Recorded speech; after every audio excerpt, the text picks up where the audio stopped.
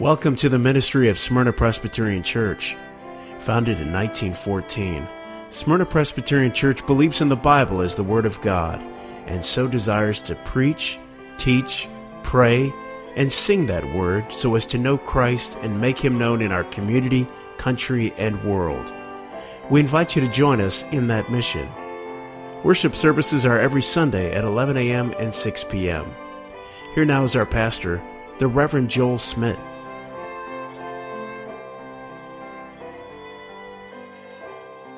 1 Peter 5, verse 7, casting all your anxieties on Him, because He cares for you. Amen. Please be seated. No doubt, whatever field you may work in, you look at reports, be it data reports, sales reports, spending reports, budget reports, health reports. The list goes on and on. Our life and our work are inundated with such reports. And as you know, they can only accurately report what has taken place in the past. No report can accurately report what is going to take place in the future. They may anticipate what may happen, but they cannot universally define what is going to take place. And we call such future reports projection reports. And that's what they are. They are projections. They're not promises. They are not guarantees by any means. But what if I told you that I could give you an accurate report of what is going to take place in your life this coming week? Obviously, I cannot, but play along with me if you would this morning. And since we are speculating here, what if I could tell you that I could even color code such a report into green, yellow, and red? Green are the good things that are going to take place. Yellow are the indifferent, the neutral, not necessarily good or bad. And then the red is that which you would imagine is not good. And perhaps even we might put things that are really, really bad into a dark red, a crimson red. Things that we wouldn't even want to talk about. Now let me ask you, if I could do such a thing, would you want such a report in advance? I'm guessing that you would not. That knowledge would be too much. Sure, it would be great if that report was green and everything was good, but what if it was not? What if it was red or even perhaps dark red? Our week would be done before it even started. Such knowledge ahead of time would cripple us. We would be paralyzed in fear. And obviously, as I mentioned, I don't have such a machine. I can't generate such a report. Yet I wonder, how many live as though they had such a report? With the worries of life that dictate your thoughts, your feelings, your emotions, perhaps even your physical health. How many walk around as if they have a report and that report is in the red? And those items that are in red are upon your heart and mind. Perhaps because it was things that have happened in your past that have caused or elevated such a report. Or perhaps it's not even things that have taken place, but you think might take place. And as a result, you are thinking about them and you are fixed upon them. Quite frankly, oftentimes those thoughts can be overwhelming, can they not? They can cripple us emotionally and even physically. And that is what we call anxiety. And even for some of you, what you might experience as panic attacks. I heard a report this week that 225 million workdays are lost every year just in America due to stress. Again, along with broken bodies and minds and hearts and marriages and relationships that come as a result of this stress, as a result of this anxiety. I think we can say it's an epidemic across our land. That these things, these anxieties, these worries, these attacks are real, and they are sadly life-altering. They are sad because they rob. They rob us of peace, of joy, of strength, of satisfaction in life. There's a modern Christian song out there right now that says, "Fear will take your breath, stop you in your steps, will rob your rest, will steal your happiness." And I think we can all relate to that. We are all anxious people on one level or another. But the question is, what are we to do? Are we to just live our lives in such a way? Well, God, knowing our frame, knowing our disposition, knowing how feeble and frail we truly are, has not left us without an answer. And he tells us here in 1 Peter 5:7, a short verse, but a verse rich and full of promises, cast all your cares, or cast all of your anxieties upon him, because he cares for you. And so join me as we look at this passage in 3 points: our cares, casting our cares, and finally, for he cares. First, our cares. This last Christmas, just a few weeks ago now, my wife and I received a very nice gift of a home speaker that had a built-in voice command on it. And so you can tell it what to play, and so you can tell what genre of music you may like to have. And we obviously enjoy music, no doubt you do as well, and it's usually in our home as we are cooking or enjoying or hanging out. We usually have music playing. And usually this machine is quite good, but sometimes it's like your children, and it doesn't always get your commands exactly right. And so a few weeks ago, I told it to play upbeat music.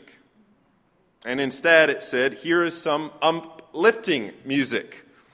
And what came on was the 80s song, "Don't Worry, Be Happy," which truly is a uplifting, peppy, happy song, but it wasn't exactly what I was looking for.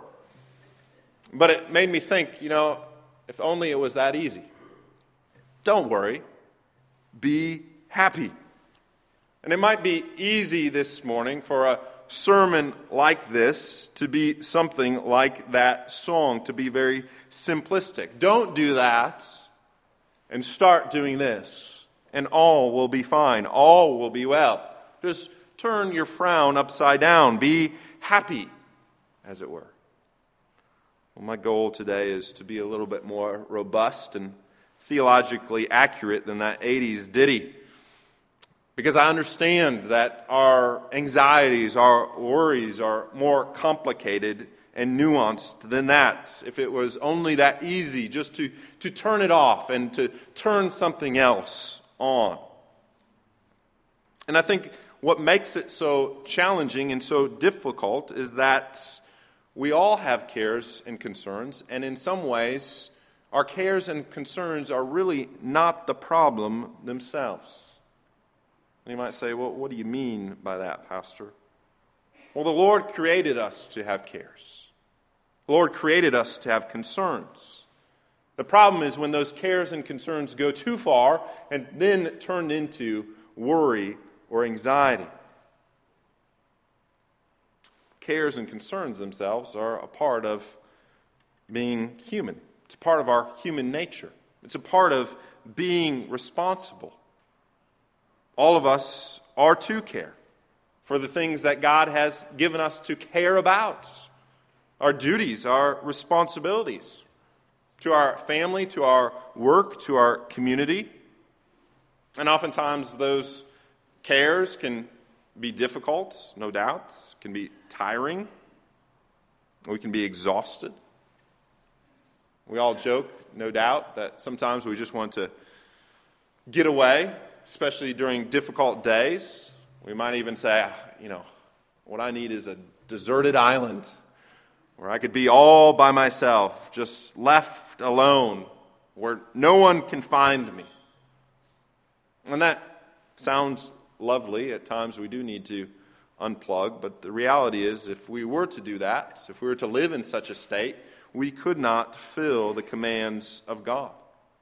We could not love God, and we could not love our neighbor in isolation.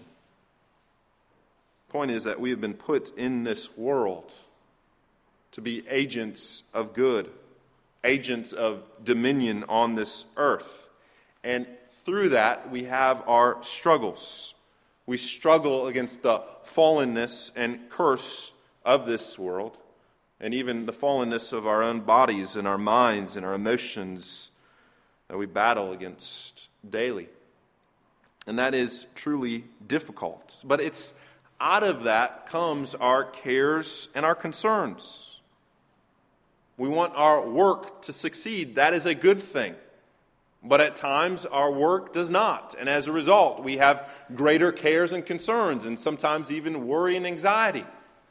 Same thing with our family, our marriage, our children, or even ourselves. We desire for all of those things to flourish. That is a good thing. That is a God-given thing. But at times, all of those relationships, or even our physical health, is strained. And as a result, we have greater cares and concerns at certain times. And the list goes on and on. But the point is this: almost all of our cares and concerns come out of things that are right and even good. In a sense, our worries come from a good place. We worry about getting old. We worry about our health, our finances, our debt, our job security, our diet, our physique, our looks, the crime around us, safety for our children, for our grandchildren. All of those things are not necessarily bad. In fact, we should be concerned about those things. To be indifferent towards them or apathetic, to shrug our shoulders and say, oh, well, who cares, would not be what God has called us to. It would be, in fact, wrong for us to have such an attitude. No doubt, children, young people, I'm sure every day, perhaps, if you're going to school, every morning you get questioned by your mother. Do you have your homework? Do you have your lunch? Do you have your water bottle? Do you have your jacket? Do you have everything you need for today? And don't forget, afterwards, I got to pick you up because we got to go to the doctor. And she gives you a whole list of things that you need to do or think about or remember. And at some point, you go, okay, Mom, I got it. And then you get that classic universal mom phrase, well, I do it because I love you. And that is absolutely right. Her cares and concerns come ultimately out of love. And so do all of ours. So we are to have cares and concerns. Yet we are not to have worry and anxiety. Worry and anxiety is when our cares and concerns get too great, too big, or even too many. Our life, in a sense, is like a bucket that can only handle so much water, and if that bucket fills up, what happens? It begins to spill over. And that spilling over is a good picture of what happens when our cares and concerns become too great and then turn into anxiety, turn into worry. It spills over into every other aspect of life and affects us, wrecks us even physically and emotionally and spiritually. And I think too many of us live with overflowing buckets, so to speak. And so it is a challenge when we speak on this subject because we have, in a sense, these two extremes. To care, but not care too much. In a sense, it's like bowling that way, right? All of you have been bowling, where you throw a ball down a long, narrow lane. But on both sides is a gutter. If you send it too far this way, it goes into this gutter. You send it too far that way, it goes into the opposite gutter. And so you need to keep it right in the middle in order to hit the target. And that's somewhat similar to what we are talking about here. We don't want to do nothing. We don't want to be negligent. We don't want to be idle. That would be one gutter on one side. But at the same time, we don't want to make our worries into an idol, an idol, a god that we bow down to and serve and do its bidding. And so how are we to live life in the middle between idleness and idolatry, between negligence and life dominance, between that attitude of who cares and having an overload of crushing cares? How can we keep our hearts and minds out of the emotional and spiritual gutter, which is anxiety and worry? How is it that we can tackle those cares and concerns that we ought to have without them becoming too much? Well, we have the answer here, don't we? 1 Peter 5:7. We are to cast our cares upon the Lord. As we come to the Lord in prayer, we're to take our cares, take our concerns, even those that have transgressed the line and have turned into anxiety, have turned into worry, and we are to cast them upon the Lord. This term that Peter uses, I think, is intentional, chosen specifically because the idea is to do so forcefully.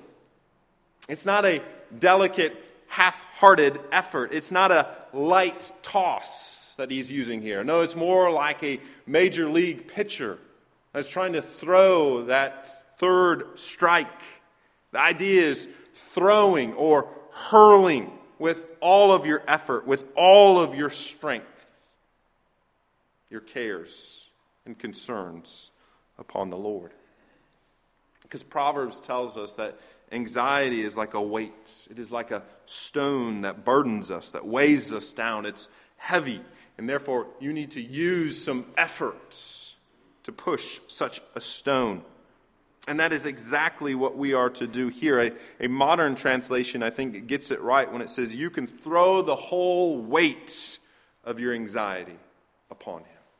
That's the intention here of what Peter is saying. And we're not to hold back. We're not to keep a part of it back. We're to take all of it and put it upon the Lord. All of your cares and concerns, all of your anxieties and worries. Why? Because he is God. Not only is he God, but he is our God. And we are not. And here is really the root of anxiety and worry. Here is really the ugliness of this sin, is that when we worry or we are anxious, we're simply not allowing God to be God. We're not trusting that God is God enough for us. That God will not take care of this. That God will not handle this as he ought or as we want him to. Or we think that he needs our assistance. And our assistance comes through the form of worry or fretting or believing that it's all upon us. Listen again what Jesus says in a classic passage in Matthew 6. It says, I tell you, do not be anxious about your life, what you eat, what you drink, nor about your body, what you'll put on. Is not life more than food, and the body more than clothing? Look at the birds of the air. They neither sow nor reap, nor gather into barns, and yet your heavenly Father feeds them. Are you not of more value than they? Why are you anxious about clothing? Consider the lilies of the field, how they grow. They neither toil nor spin. Yet I tell you, even Solomon in all of his glory was not arrayed like one of them. It's a nice way for Jesus to say to us that the flowers and the birds and, in fact, all of creation essentially rebukes you. because they don't worry. They don't have concern. In a sense, they have more faith than we do. In fact, Jesus says in this passage, "O you of little faith." And then he goes on to say, "And which of you, by being anxious, can add a single hour to his life?" In other words, what does anxiety add of value? It doesn't. It only steals. It only robs. And so Jesus is saying, let God be God, and you be you. Be relieved of this burden. It is not yours. Last Sunday night, just a week ago, my wife and I were talking about a few things, to some degree heavy things, burdensome things. And it was getting late, and it was time for us to go to bed. Our children were already in bed, and we did that which I'm sure all of you as parents do. We go around and check on your children. And so I was doing this and going into each room. And there is truly nothing more idyllic than a child sleeping. They may be devils by day, but they are angels by night.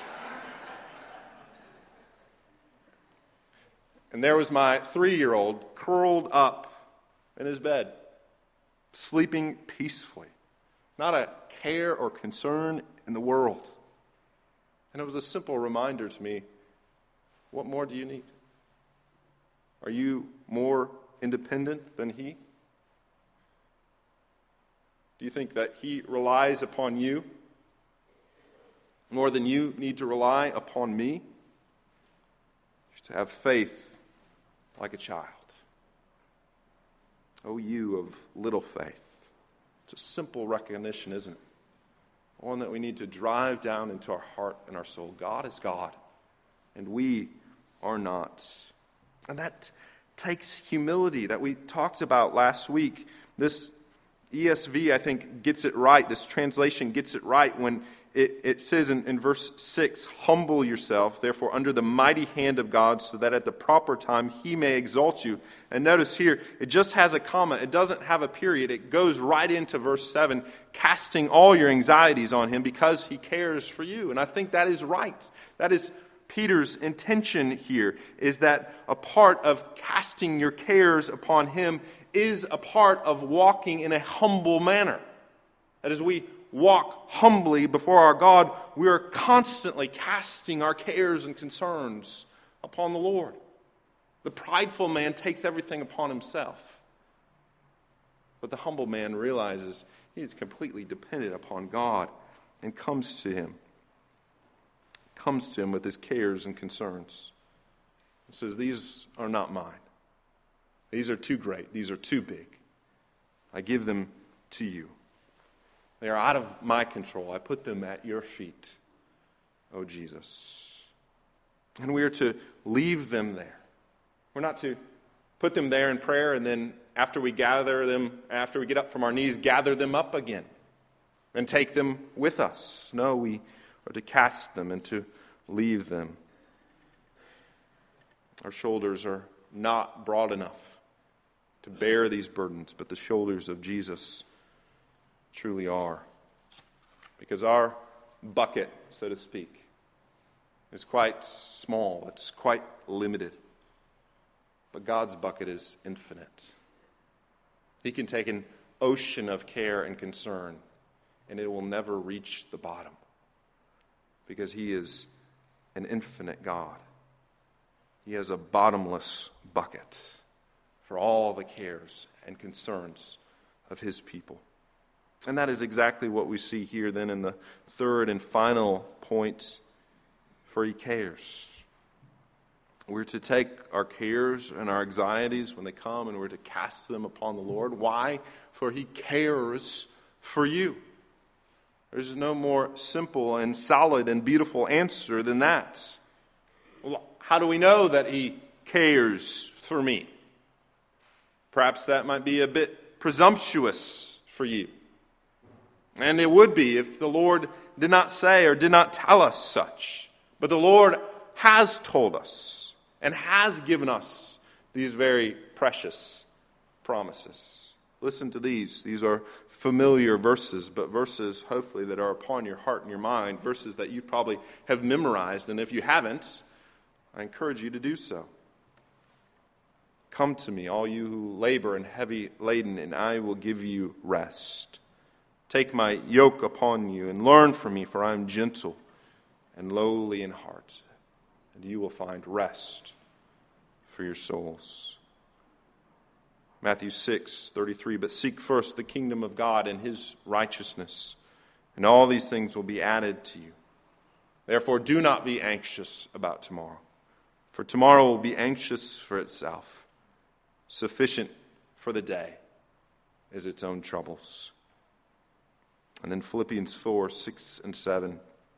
Do not be anxious about anything, but in everything, by prayer and supplication, with thanksgiving, let your requests be made known to God. And the peace of God, which surpasses all understanding, will guard your heart and your mind in Christ Jesus. These are the promises that must be upon our heart, that protect us, that protect our hearts and our minds as we do battle on a daily basis. Along with the simple words of this verse that he cares for you. Why must we doubt that? Because he has not only said it by his word, he has demonstrated it through his actions. As I said before, our shoulders are not big enough. Our shoulders are not great enough, but the shoulders of Christ are. For his shoulders have bore the weight of all the cares and concerns of the entire world. They have bore the weight of our sin and our iniquity. Have bore the weight of the cross so that we could be saved, so that we could be redeemed. If he did that, if he went to the point of death, even death on the cross, if he has gone to that extent, then do you think that your cares and your concerns are too much for him? Too great? Of course not. They are too great for us. They are not too great for God. And so the Lord continually demonstrates his care. And that care will come in various ways. It may come supernaturally. It may come through providential and ordinary means. It might come through provisions, materially or financially. It might come through the care of doctors and nurses or Christian counselors or pastors or even medicine. We don't deny any of those things. That is a part of the way that the Lord cares for us. His care might come through the work of others. His care ought to come through his church. Part of his provision for us is the care and concerns of his church. Our congregation, as you know, has been going through a lot. Weekly prayer requests and service requests and meal requests. You see how that's all a part of God's provisions for us as the people of God, to not bear our burdens alone. And it's a part of the privilege of being a part of a congregation, a part of a church, to serve one another, to lift each other up, to cast our cares upon the Lord and one another. Why? Because he cares for you. So what this morning do you need to leave with the Lord? What do you need to cast upon him? What do you need to put at his feet? How do you have to allow God to be God this morning in every area of your life, with every doubt, with every worry, with every anxious thought, and rest in the release of that burden? I'll close with this. Recently, one of our children came crying, came sobbing. I asked them, what's wrong? Obviously thinking something is terrible. And they hold up a broken toy and say, it's broken. And I said, well, let me see it. And within 2 seconds, I had fixed it. I had corrected it. And immediately the tears stopped and they went happily on their way. And we might want to say, well, if only it were that easy. But perhaps it may. Not saying all of our problems will be fixed. All will be made better immediately. But if we go to the Lord, if we cast our cares and burdens upon Him, we will be fixed. And we will be made better. We can be made free. And so, beloved in the Lord Jesus Christ, be free this day. Live in the peace and the freedom that He provides. For He cares for you. Join me in prayer.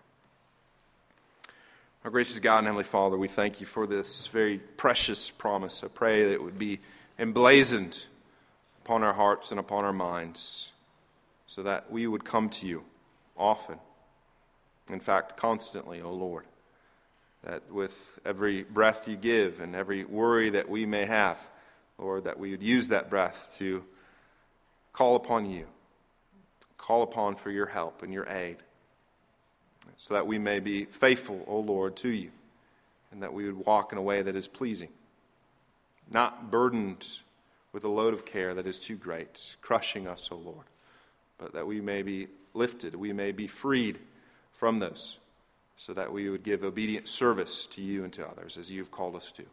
For we pray this in Christ Jesus, our Savior's name. Amen.